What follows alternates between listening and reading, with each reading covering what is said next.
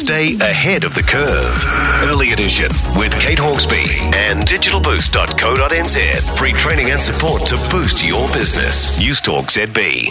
It is 5:15. Well, Christchurch City Council still can't agree on its new stadium. A big debate has been raging on how many seats to have in it. Originally at 30,000 seats, Council decided that was going to be too expensive, so they reduced it to 25,000.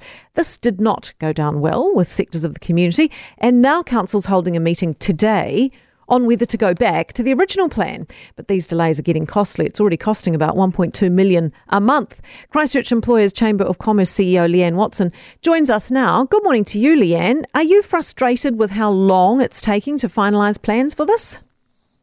Oh, without a doubt, and not only am I frustrated, I think we've seen an overwhelming response from both the residents and the business community of Christchurch, who are incredibly frustrated with just not only how long it's taking, but the inability to actually get good information in front of the council for them to make a decision. So it's going to cost $50 million to add 5,000 more seats to the stadium. I mean, is that money well spent?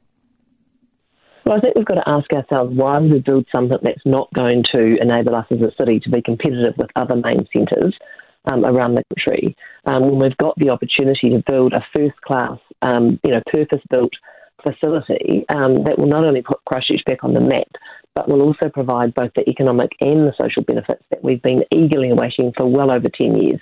Right.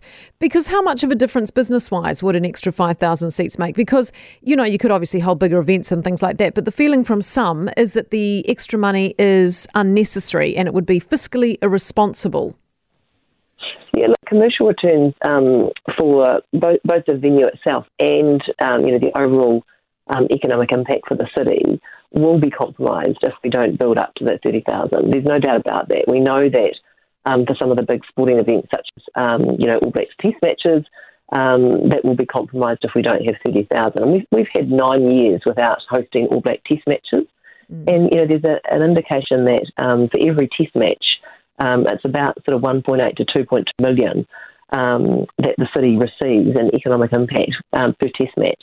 So it's a no-brainer in terms of making the right decision, and we need the council to show really bold, courageous and decisive leadership in the best interest of the residents and the business community, who have made significant investments in Christchurch and in particular in the central city, based on the original blueprint and the commitment of having a stadium in our city, and a 30,000 stadium is what the city needs.